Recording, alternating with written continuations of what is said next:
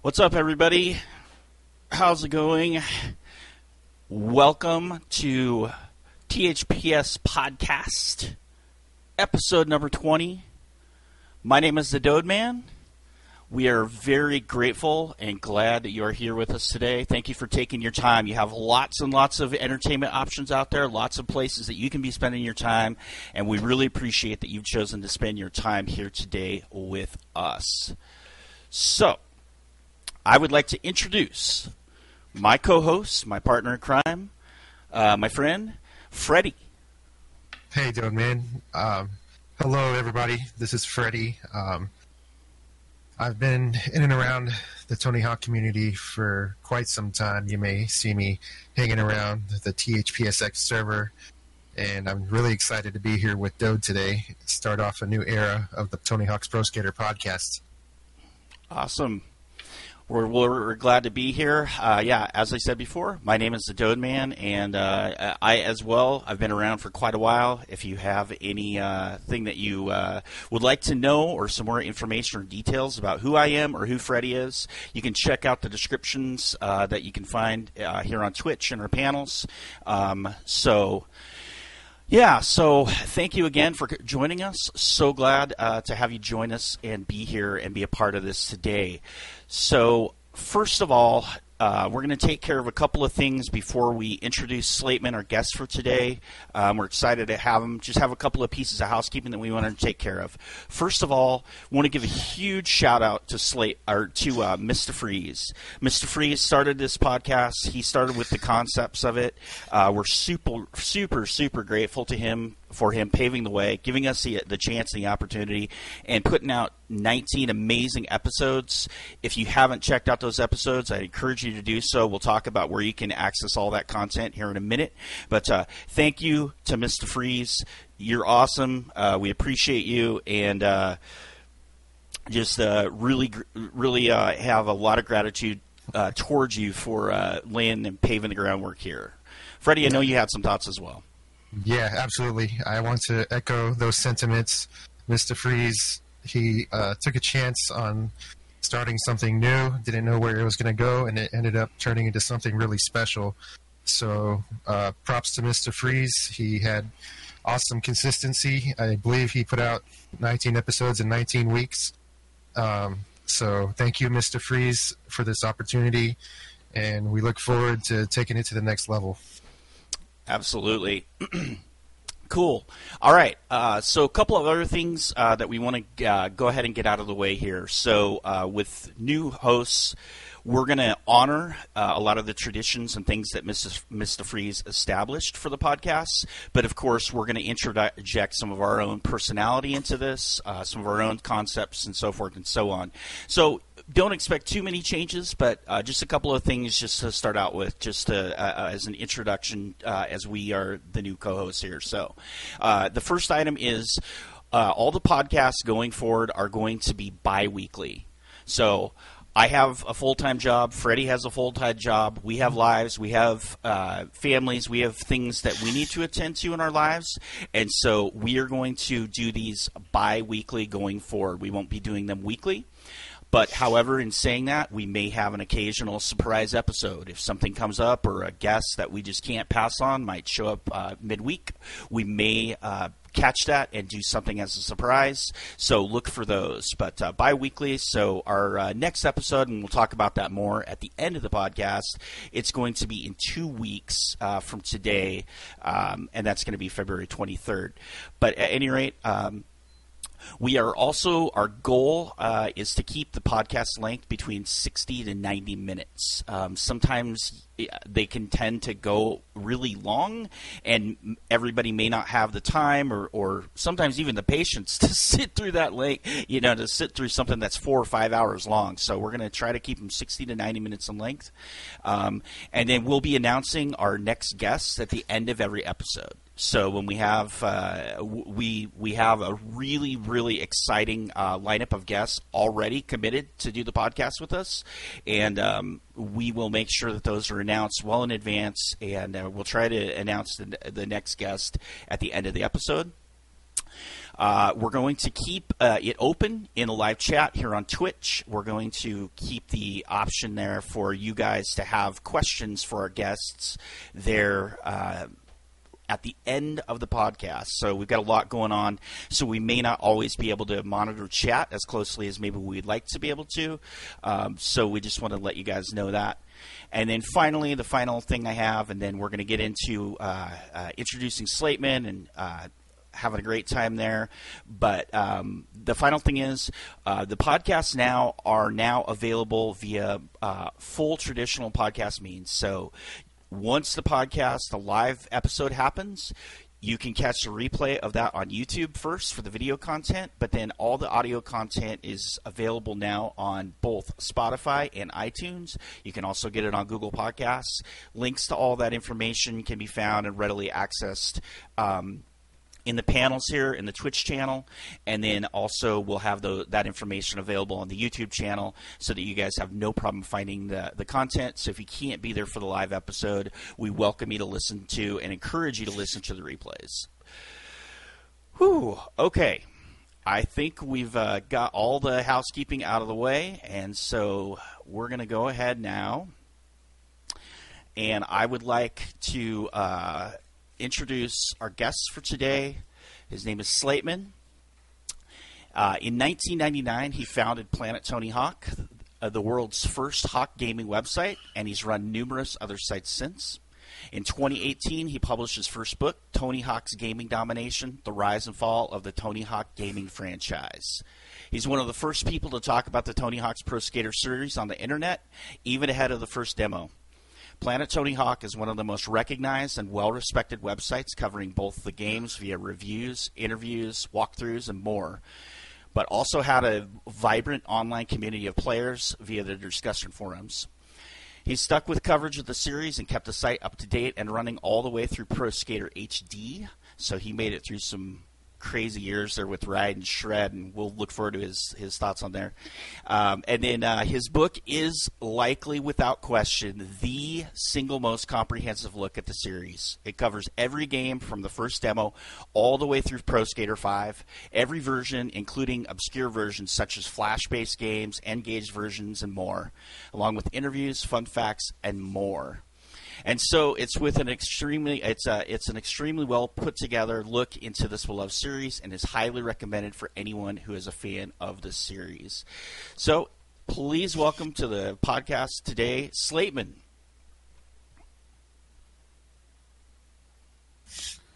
Slateman, are you there? I was thinking you could hear me. There you are. Hey, welcome to the podcast. Thank you so much for joining us and taking the time to do this with us today. We really appreciate it. Thank you very much for the offer, the invite. It's pretty exciting. Yeah, for sure. Let me do one thing really quick. Yeah, just let me know if my volume's too high or low, what you need. I think you sound good. Yeah, I can hear you fine. Yeah, same. All right. So we'll be cutting in and out of, as we go through the questions, we'll be cutting in and out of the in-game content there on Thug Pro, and then we also have a lot of other stuff going on. We're going to show some screenshots, we'll look at the book, and so forth and so on. All right, so we're going to start out with you, Slateman, here today. We're going to hit some general questions and some quick kits. And so kind of the idea is kind of a rapid fire through these. If you want to expound on any of them, please feel free to do. There's no limit on this, but anyway, let's go ahead and get started. So, number one, what is your favorite Tony Hawk game and why? It's pretty much an easy one. So Tony Hawk 1 comes out. The thing is just like, nobody can believe what you're seeing, right? This is groundbreaking. Tony Hawk 2 comes out, adds manuals, makes things like all the more bombastic and exciting. Tony Hawk 3 comes out, and I feel that it kind of breaks things. I think things after 3 they just get chaotic and crazy. I can say that because I'm not that great at the game. So, I mean, I'm sure at that point, I started to suck a lot more. But Tony Hawk's Pro Skater 2, it's the sweet spot. It's got the nostalgia in my life. It's got everything. 2, absolutely, hands down, the best. I love it. And Slateman, over the years, this community has generated just a ton of videos from the players that have existed, all the way from Tony Hawk 1 to all the way to Thug Pro. So my question to you is, do you have a favorite player that you've seen? Oh, so here's the thing, and I struggle with this because I know community is a big deal. But when I started skating as a young kid, it was just me.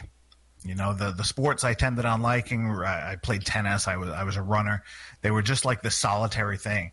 So for me, a lot of the experience was always just me. I still don't play multiplayer games. I play single-player campaigns and whatnot. So if I had to pick one thing, it would go way, way, way back to, there was a guy named Cauthen, Cauthen, Cauthen, and he did whatever combo it was back in the first Tony Hawk's Pro Skater in the warehouse, and it was one of those mind-blowing things that if you saw that video, you could still check it out, I'm sure, in low-res glory. It was outrageous. And I found, particularly you look at Tony Hawk's Pro Skater 4 and onwards, the combos just went on forever. I felt it lost that holy shit moment that, whoa, you just did that? And so I think we called it the mother combo. I don't know what it was, but that's 1999, 2000. That thing is outrageous, and it remains the greatest thing I think I'd ever seen. Nice.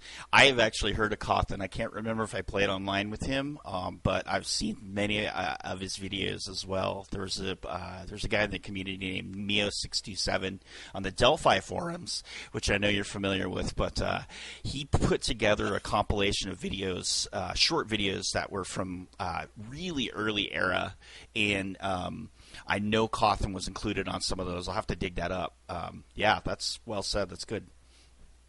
I just felt that they had a flair that was a bit lost in later games. Yeah, there's definitely something to be said for the style. You know, nowadays there's always this conversation about there's a lot of improv versus style versus what we call point whoring, or we just call it whoring. You know, there's kind of this dialogue that happens about that. But back then, yeah, you just knew when it was out of this world and really, really amazing. So. All right. So, did you play any of the games online very much? I know you stated there that you kind of grew up skating by yourself and did a lot of stuff solo and whatever. Did you play 3 or 4 or Thug or any of them online very much? Those 3, definitely. 3, 4, and Thug were the ones that was the beginning of it all. So I would pop in, and then again, you would see these people that were just crushing it, outrageous things. And from a competitive standpoint, I was like, I'm out of here, man. There's no reason even to compete. Sure. But again, that was my thing. I was more the solitary guy. I wasn't. I was good. I was never great, and so I just would dive into editing web pages and doing guides and doing, things of that nature, and let other people kind of handle the community portion of it. Sure.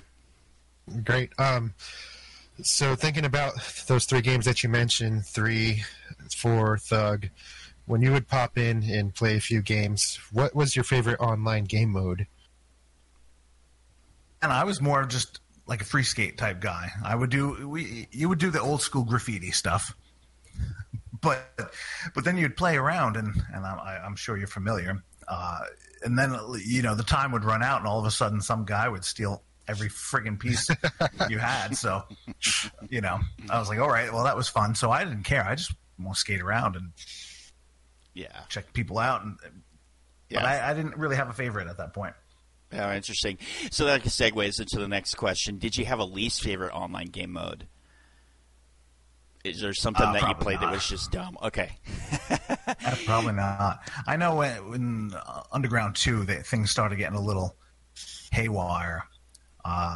With just the nonsense, throwing tomatoes and all that. I'm not sure when that started. Yeah, no, that's about right. The time frame is about perfect. That would probably be pretty well accepted as the correct answer. That Underground 2, the shenanigans ended up being a little more over the top than a lot of people cared for. So yeah, I'll be honest. I actually preferred Underground 2. to 3, 4, or Underground. I found that was a more fun game. I don't know. Maybe it was a level design or something like that, or the style or the aesthetic. I'm not sure what it was. Oh, interesting hot take there. 3 really broke my heart. 1 and 2 were just the greatest things ever made, and 3 came out, and I hated it. I absolutely hated 3. Really? For many years, 3. I thought 4 was a little better. I thought Underground was a little better. I thought Underground 2 was a little better. And only when I went back and wrote the book did I say, 4 wasn't as. I think 3 is better than 4. But back then, man, I hated 3.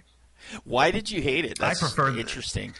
There was something about it, there was this sounds stupid. Like there's an innocence about playing Venice Beach and Tony Hawk's Pro Skater 2. There was only so much you can do. Sure. I felt 3 is when they just started building lines everywhere, literally everywhere. So you could just go on forever, and I hated that fact that creativity was now just almost like spamming buttons. Like there's going to be a line anywhere I go. There's going to be something. Yeah. There was something about it. That's interesting. I actually I preferred the this is stupid, but I prefer the PlayStation 1 version over the Neversoft one, secretly. I never told anybody that, but I felt it was more true to the old school stuff, if that makes sense. Oh, it totally does. Yeah. Wow, that's really interesting. I hear what you're saying. I mean, definitely in later games, I felt the same, where it seemed like the combo lines were kind of hand-fed to you.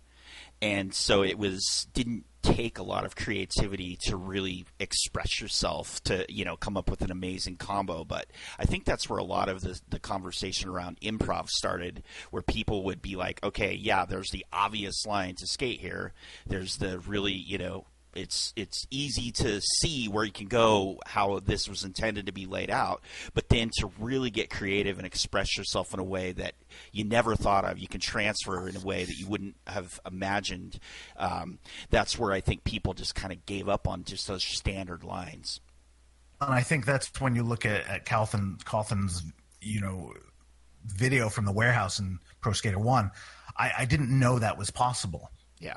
Like I think he bounced backwards and he starts going the other way. I was like, holy crap! So now, what stage are we on right now? I can't even remember. In Thug Pro, what are we? Where are we? We are in San Diego. This is from Underground 1.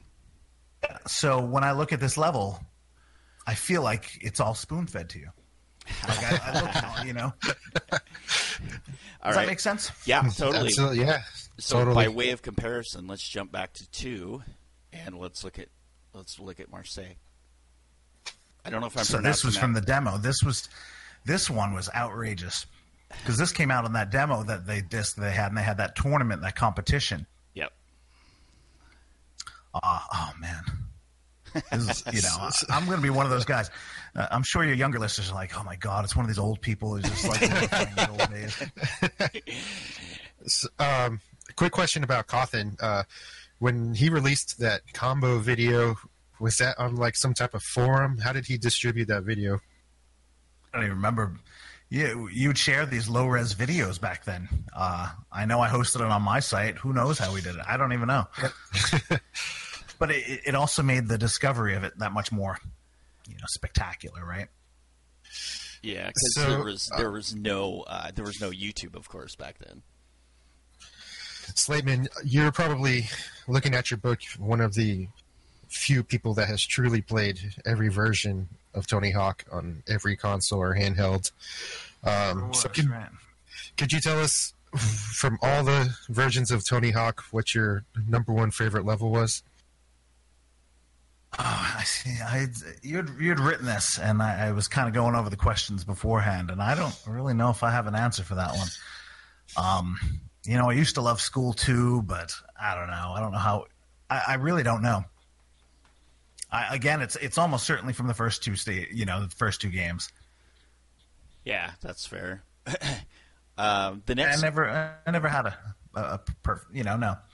Go ahead. I'm sorry. No, you're fine. No worries at all. Yeah, that's it's always hard to pick, and that's always a topic of controversy. I think I could probably pick favorite levels from each game. I do have a favorite level of all time myself, but it's a tough question for sure. Well, tell us. I'm sure your listeners want to know what that is. Oh gosh, yeah, it came up on my podcast. Mine is my favorite level is Alcatraz from 4. Or Yeah, It's a great level. That's pretty good. yeah. And the reason I like it is because it's just got such height and depth to it. You know, you can get all the way on top of the jail cell, all the way down to the ferry boat, and you know, it's just I just love it. So Stuff. yeah. So let's see. How about you, Freddie? Freddie, do you have a favorite? I'm sorry to interrupt. No, there. no worries. Mine's not very far off from Dode's. I would say my favorite would be San Francisco from Tony Hawk 4. Looking at it from a King of the Hill, capture the flag standpoint, it's probably the ideal level. I mean, the spawns are perfectly spaced out. We've had so many great games on that level. I have to say that's my favorite. Cool. Yeah. Let's see. I think you've already answered this, but you can change it if you want to. But your favorite video that you've seen for any of the games, any of the titles, is it the Cawthon video? So oh god, it just. I don't think any of them was as impactful. Sure. And again, in the old days, it was just sharing these. They were terrible. They were really low res videos. So we actually hosted a site called Jed's Videos. Yep. I'd forgotten about this, and he had just been putting up videos. This is Tony 1, 2, maybe into 3, and then who knows what happened after that. Yeah. But again, I think those early day videos, they really just stood out because it was holy cow. That's this person really put a lot of thought into it, but. That's not to say the guys in the later games didn't, That's interesting. I forgot about Jed's videos too. I've definitely heard of Jed's videos. I had forgotten about it until you just said it. Yeah, but still the best one ever. Definitely that mother combo. I'm gonna have to look that up. Yeah, me too. That's so crazy. There's a couple of big YouTube channels. There's one called THPS Videos. He's got Seawalker. Isn't that right, Freddie? Seawalker is the Seawalk. That's correct. Yeah. I believe he just celebrated 10 years of his channel being open. Yeah, he's got a lot of followers, 8,000 followers or something on his channel, and he's got a very comprehensive collection, everything from the very early stuff until today. There's videos still being produced today, if you can believe it, Slateman. Spectacular. And, so right now I live in Italy, and we really just don't like it here. But the thing is, they've got there are statues, there are fountains, there are ruins. This stuff is everywhere, but there's no money and no interest to preserve it. Yeah. They're just all in decay, and they're spray painted and stuff. And everybody looks at Italy and they say, "Oh, it's glorious," right? But a lot of it's kind of falling apart. And there doesn't seem to be a lot of pride in preservation. Of course, it has to do with money as well. Sure. So the fact that there's still a video site, or there's a site that's 10 years old now, that means it started in 2010. Like we all know, in 2010, those are kind of the dark ages of Tony Hawk's Pro Skater. You know what I mean? Without question. Or the Tony Hawk franchise. So somebody started it then, and they're still doing it. I think that's friggin' spectacular. Yeah. It's wild. Shout out to Seawalk. Yes, for sure. That's amazing. Now, is there anybody in the Tony Hawk landscape that you would like to see on this podcast going further? Well, I know he's got a big person coming on in a couple weeks who's currently making a film. I don't know if this is a secret or anything like this. That's all right. You're giving a little sneak peek here.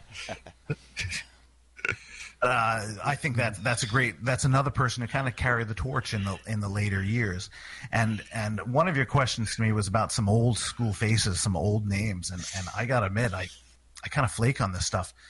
I'm trying to think of old MSN Messenger, ICQ, AOL Messenger. And when I deleted them all, I remember seeing these faces and being like, oh my God, this is so long ago.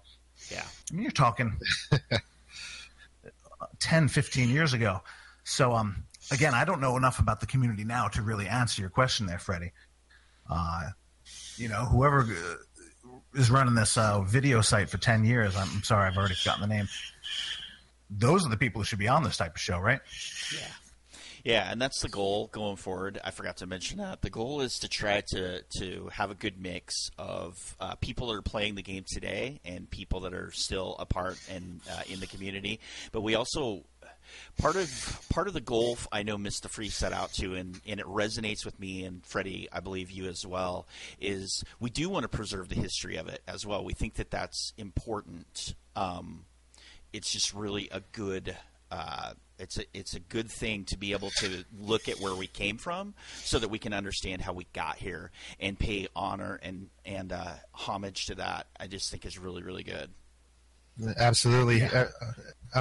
There's a lot of people that have come and gone in this community, and everybody has their own story to tell. And me and Dode kind of want to put a spotlight on maybe some of those people that are lesser known, or maybe shine a different perspective on things that have taken place in the past, just to kind of give a new insight, if you will, to the current community. Well, of course, going to the past is great. I think it's spectacular. But, yeah, just as important, more important are the people who have been doing things in the last 5 years, people who are really keeping the thing moving forward. That's a really good insight there. Appreciate you saying that. It confirms my desire to make sure there's a good mix here, not just old folks. I think your plan is spectacular. I think it's a great idea. Cool. Thank you so much. We hope we do it well. Let's see. So, final question in the quick hits category. Do you have, out of every game, everything that you've played, what would be your favorite technique or mechanic or trick, whatever you want to call it? I mean, obviously, the series over the course of all the titles. I mean, by the time we got to Proving Ground, we had nail the trick, nail the manual, nail the grab as mechanics, but then the simplistic, with just doing regular skateboard moves. Do you have a favorite one? I remember when I was writing the book, I was kind of going through what features were added to each game.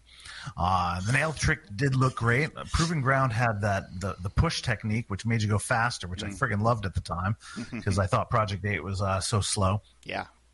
But if you go back to the beginning, you got the first one. You got 2, you've got your manual, redefined everything. 3 had the revert, right? Yep. 3 was, and that was the redefinition. 4 was spine transfers and level out. And I felt like the importance of them was kind of waning, right? Yeah. Underground, you got off your deck. I never understood get off your deck. I'm trying to skate, but that made the combos even more bombastic. I felt that the revert was the one thing that went, again, I'm sorry to hate on Tony Hawk's Pro Skater 3 a bit more. It made it was too much. So the manual was it. Then the manual came, it just changed everything. Tony Hawk 1, your combo ends. Tony Hawk 2, it keeps going. So that was my favorite game mechanic, just because, I mean, it redefined everything without going too far. Favorite trick? I don't know if this is part of your question. Oh, that's fine. Heel flip varial lean. The heel flip varial lean is the best looking move. I don't know what it is about it. Just is that? Let's see. Is that a special trick that you have to? No, it was just I don't think so. It was just a grab trick. One? It was like a kickflip to Indy in the old days, but it was a heel flip varial lean grab. Just nice. I don't know. There's something that looks so great about it. I love it. Yeah. Can you do one in this game or no? What? I don't know. Let's see. Okay. Let's see. Look around. I don't know. It's so stupid, but it was like my favorite looking not move. Stupid at all. I mean, one of my favorite tricks is Misty Flip. It's super simple, but it just looks really good, especially in Tony Hawk 4. Tony Hawk 4's Misty Flip is just absolute butter. That's great. In terms of moves, I'll just keep going. So everybody knows the 900, 1999 900, but Tony Hawk put out a video. I think it was his first Birdhouse video called "The End." Mm-hmm. And actually, that's where the bull ring came from, right? Yep. And there was one move. He does a 720. I think it's a 720 barrel. Oh, it's it is. If you watch his clip from that, and it's the last move he does, just outrageous, just so good. It's interesting you mentioned that. I actually just listened to you this week. I caught pieces of it, but I listened to the full interview that Tony Hawk did with the Nine Club on the YouTube channel, and he talks about what you just said. He talks about, the video at the end, and that's where the bull ring came from. And I think I knew that at one time, but I had forgotten. So interesting that you brought that up. Spectacular. Yes, the move is in this game. I just found it here. Oh, nice. He did. And before that, I'm going to go back and then I'll stop with the history lesson. No, keep it up. Bones Brigade 4. I think 3 was Animal Chin, the greatest skating video ever. 4 was called Ban This. I think it was Ban This. And during now this is like 1990-ish or something. Everything's like neon pink and stuff. And I don't know what it is. I think he does. I used to think it was a no-handed McTwist, but it might just be like a backside 540 or whatever it was. Slow motion. Oh, I could watch that forever. Those are my 2 favorites. So it sounds just spectacular. It sounds like you really just resonate with stuff that mimicked real life stuff, and you maybe didn't like as much of the really over the top, like you said, bombastic combos as you call them. You like the stuff that was a little more pure and true to kind of what you could do in skateboarding in real life. I think so, but then I would have absolutely loved Project 8, and I thought I didn't do much with me, right? Yeah, that's a good point. Interesting. Which one was it? 4 or Underground? Or Underground 2? We do the McTwist over the helicopter. It's Underground 1, I believe, of those 3. I don't know what. That would be Thug, right? Yeah. The story mode? Yeah. That was pretty cool. I gotta admit. That sounds about right. Let's see. Speaking of that, we'll change level for change of scenery really, really quick. All right, Slate Man, we're getting ready here to dive into some more specific questions for you.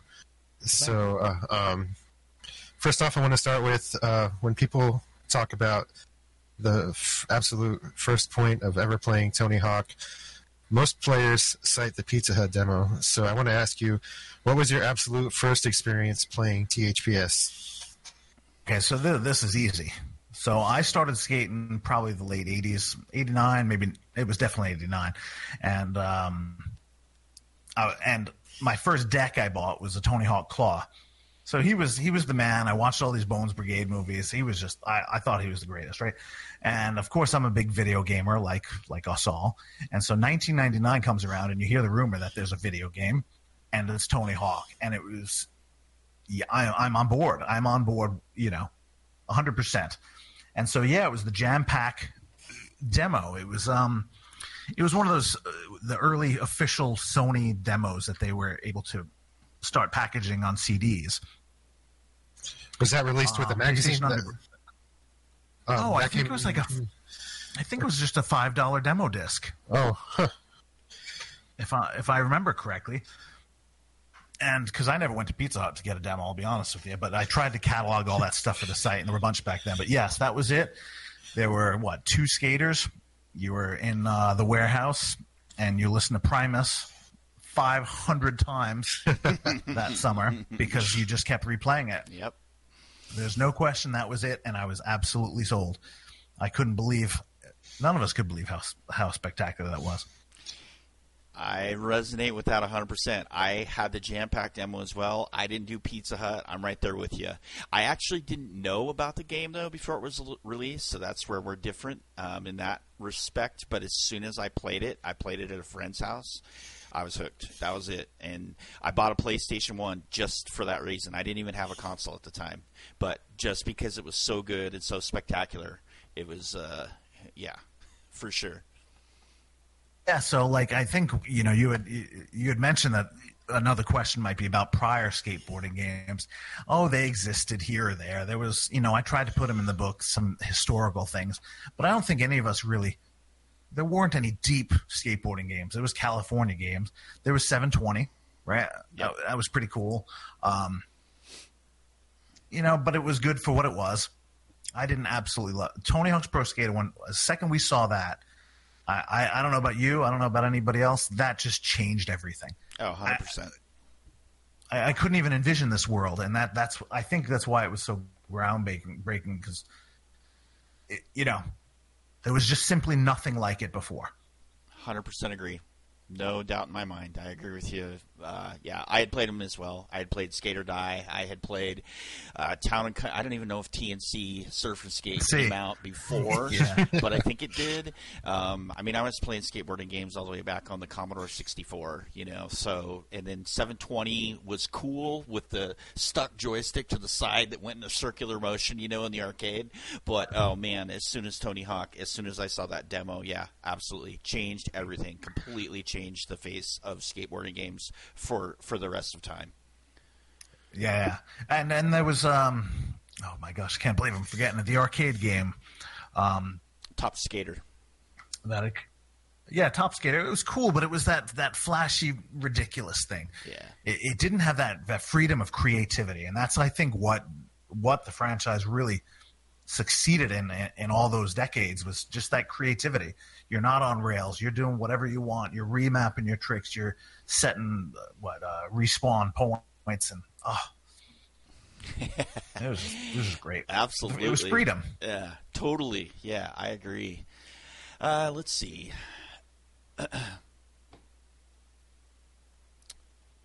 So, I don't even need it. Let's just continue to move on. Freddie, why don't you hit your next question, because my next question we already covered. Yes. Okay, so Slateman, can you kind of describe for us what your early relationship was between Neversoft and how they sort of got in touch with the online community of players, maybe through the Delphi forums? Yeah, so what had happened was the demo comes out, and I decided to write a little guide for it because I thought it was cool, and you had a couple little secret tricks in there because they didn't tell you how to do the special moves and whatnot. So I write a little guide, and then you find this Delphi forums, and it was a bunch of us kind of banding together. I don't know how many of us there were, and all of a sudden, every so often, in pops these Neversoft guys. And, they're giving you kind of insight into things while asking your opinion. Now, I was, my early 20s by this point, but that was the freaking coolest thing I had ever seen in my life. Like, the developers want to know what you want to know. Nowadays, there's a lot more correspondence. But until then, in the 90s, game companies made their games, and that was it. So they would pop in every once in a while, and I spoke a lot with Ralph D'Amato. Chris Roush was there, and every once in a while they would just pop in, ask you some stuff, say, what do you think about this? And of course, we're all fanboys and we're thrilled about the whole thing. But they really seemed to take a lot of input in because, again, you didn't have YouTube, you didn't have any way to share anything, and you could say, hey, I just did all this stuff, and I got stuck on the scoreboard in the demo. And they were like, oh, I didn't know you can do that. So you were kind of beta testers. But they would just come in, and I think this is important because later on Activision would buy them out. And I remember this is about Tony Hawk's Pro Skater 3 or 4. And then Activision says, all right, pretty much, you've got to limit what you say. Because now what Neversoft says reflects on Activision. But before then, they were just this rogue company. They could do whatever the hell they wanted. That's pretty awesome. Cool.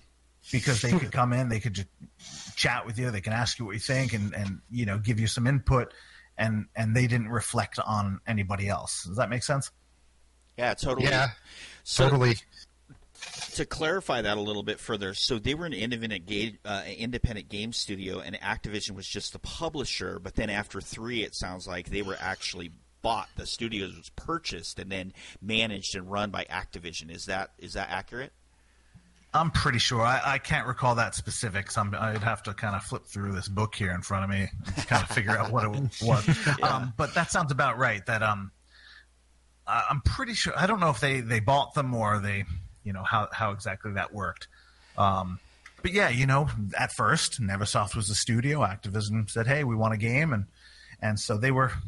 I think they were a lot freer to do. I know they were a lot freer to do things back in those early days, which means they could say kind of more stuff, and it was fun. Again, for us gamers, we just loved it. Every once in a while, they'd pop in, give you some info, give you some tips. It was freaking cool. Yeah. Just a quick side question: had you ever heard of Neversoft's work before Tony Hawk? Like before you? I remember Apocalypse coming out, and I think they did was it MDK or some other acronym game. I had never played either one, so I didn't really know much of either, to be honest. Nice. So let's see. So, how long was your first Tony Hawk webpage? And we're going to look at it here in the chat, and it's THPS Online. How long was that online right here via the archive? How long was that online before you did Planet Tony Hawk? No, that's okay. So I kind of tried to look through this history because, man, this is a long time ago. So summer of '99, I make my first website, and March of 2001, Planet Tony Hawk launches. So at some point in there, which is really only a year and a half now that I look about it, back then it felt like an eternity. I had a couple companies approach me. They say they want to kind of host the site. Some members in the community really felt like I sold out, like I should have been able to do this independently. And IGN, or GameSpy at the time before they joined IGN, had a site called Sport Planet. They would eventually become the Planet sites, and there were tons of them. And so I was hosted underneath Sport Planet. So this is sometime in probably mid to late 2000, probably after Tony Hawk's Pro Skater 2 came out. And so I had THPS Online, or whatever site I had called it. They had designed me, a quick little site. And in March of 2001, it became Planet Tony Hawk. Nice. Very interesting. So I was reading through your book, and there's a section where you spoke about the perfect storm for success, in which the first Tony Hawk's Pro Skater game would see great success after the summer of 1999 with Hawks 900 at the X Games, the growing following of skateboarding, and the technological advancements of 3D gaming. As a skateboarder yourself, what was your reaction when Hawk first landed the 900, and the fact that Neversoft was able to implement this iconic trick into the game before it hit shelves only 3 months later? Oh, the story goes that Neversoft, he lands this trick, and then I'm not sure who asked whom, but they're like, we need to get this in the game, and they're like, well, the game's pretty much done. And they're like, no, we need to get this in the game. And Neversoft was known for working their asses off. These guys, you watch all the videos and you see them goofing off and crashing and bailing and having fun, but they worked friggin' hard, and they worked long hours and did their work. So it's no surprise that they got it in there. But it really was. It was a perfect time. Like you look at the history of skateboarding, and it was big, and then it really it diminished in the 90s for a long time.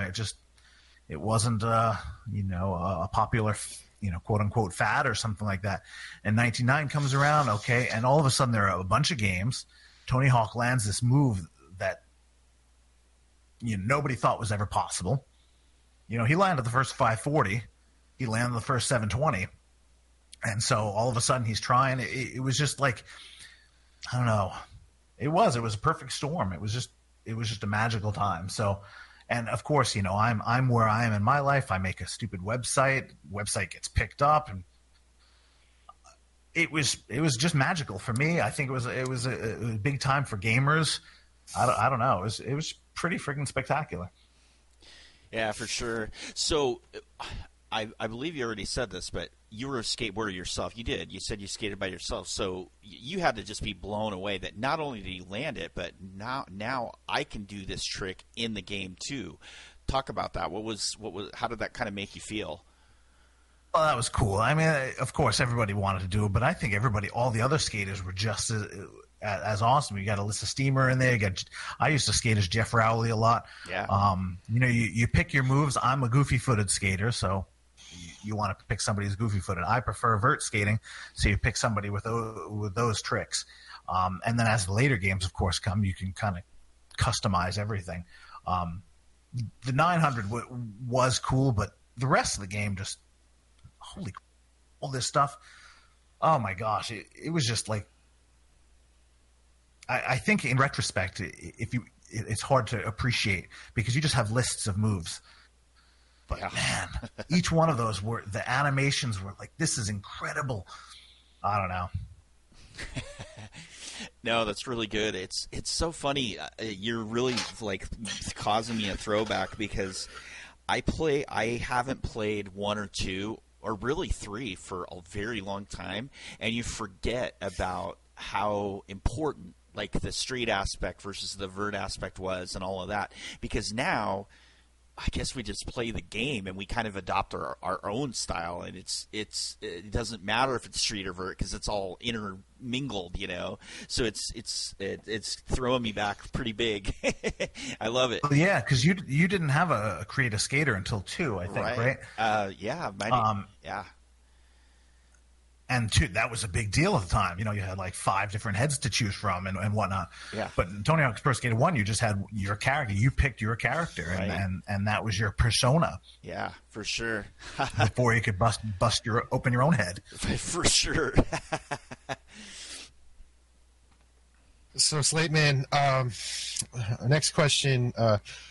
Were you ever aware that there existed an online community of players well after the decline of the series, a community that creates videos, competes in contests, and pushes the gameplay boundaries, creating new techniques with regards to improv and style, all the way to this day on Thug Pro?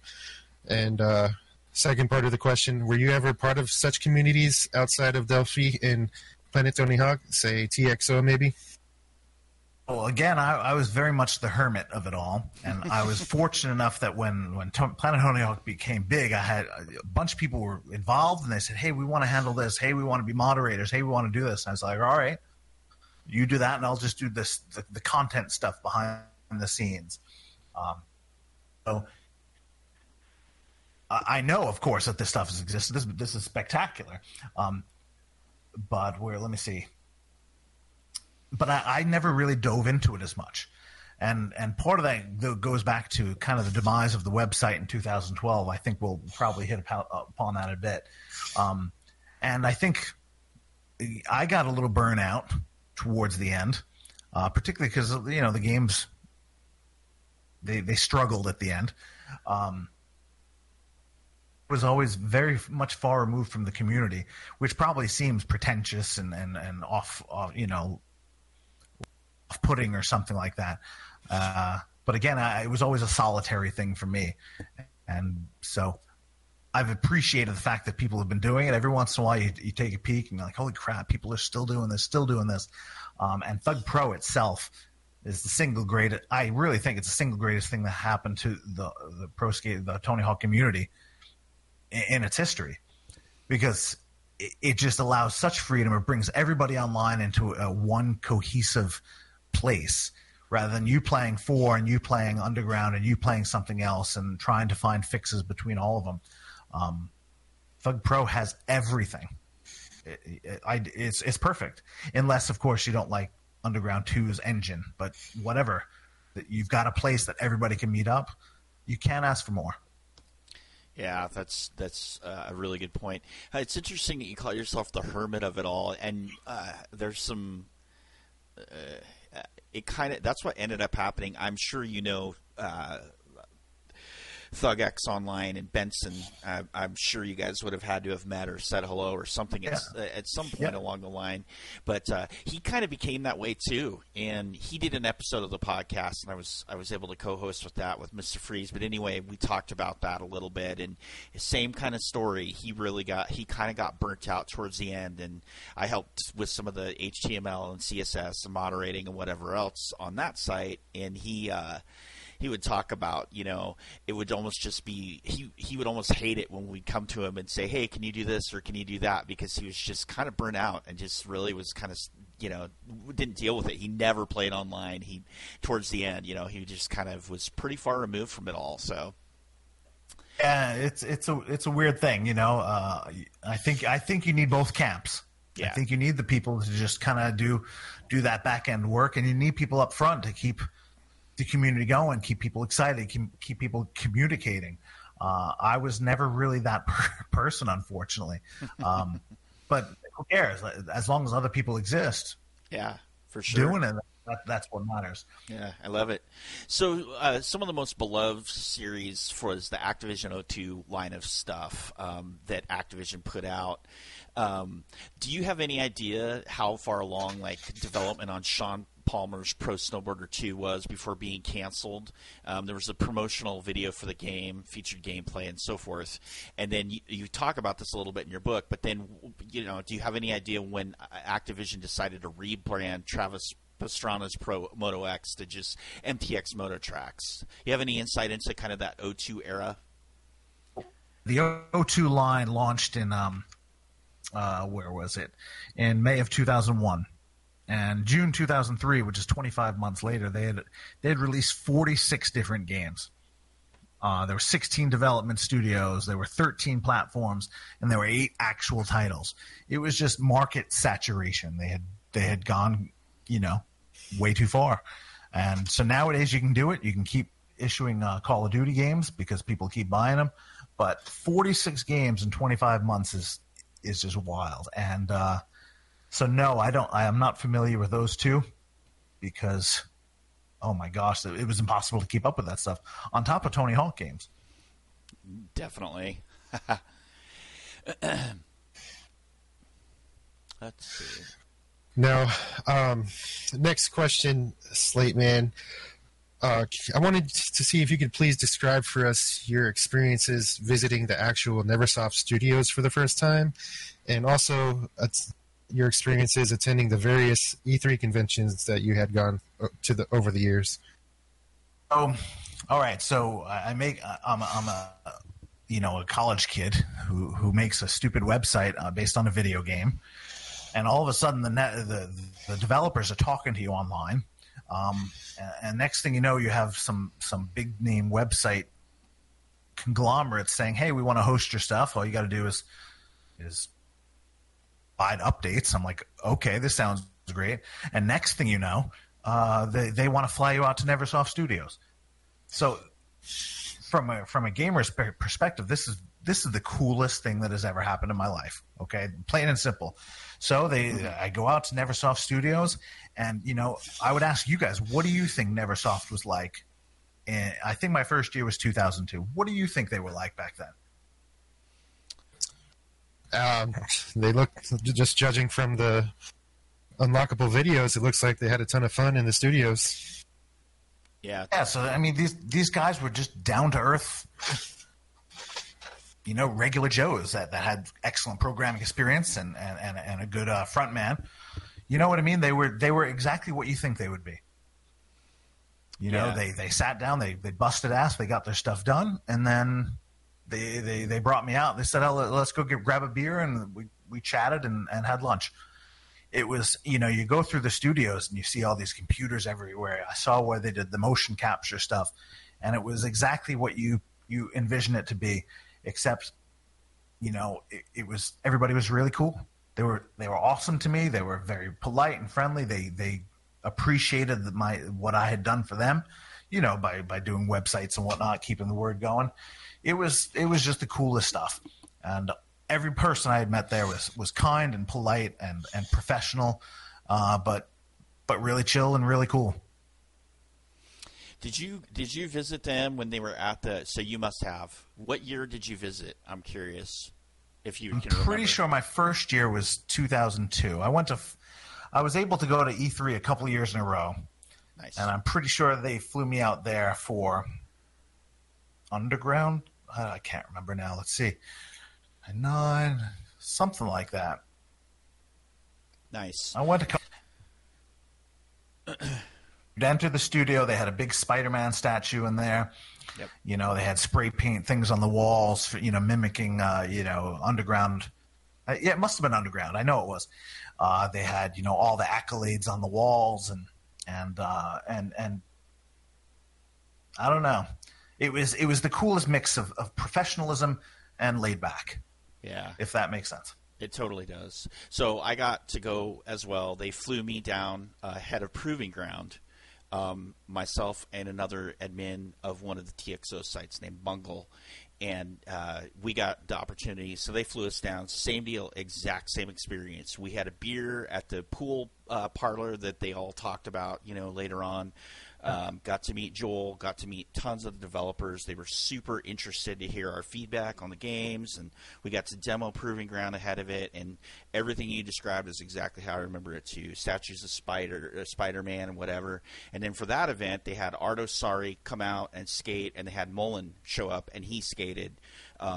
So it was really cool. One of the best things I've ever gotten to experience being a fan of the series as well. So it's cool to hear your experience was the same. All right. Well, let's do this, folks. We're going to see if we can line him up for another episode. We'll call it part 2. So, Freddie, if you want to go ahead and talk about and introduce who our next guest is going to be, we'll go ahead and do it that way. Yes, so in 2 weeks, Sunday, February 23rd, we have scheduled the second guest to be Satin for our podcast. Satin is an amazing content creator, well known for creating some of the best custom levels Thug Pro has to offer, and we're excited to have him on as a guest.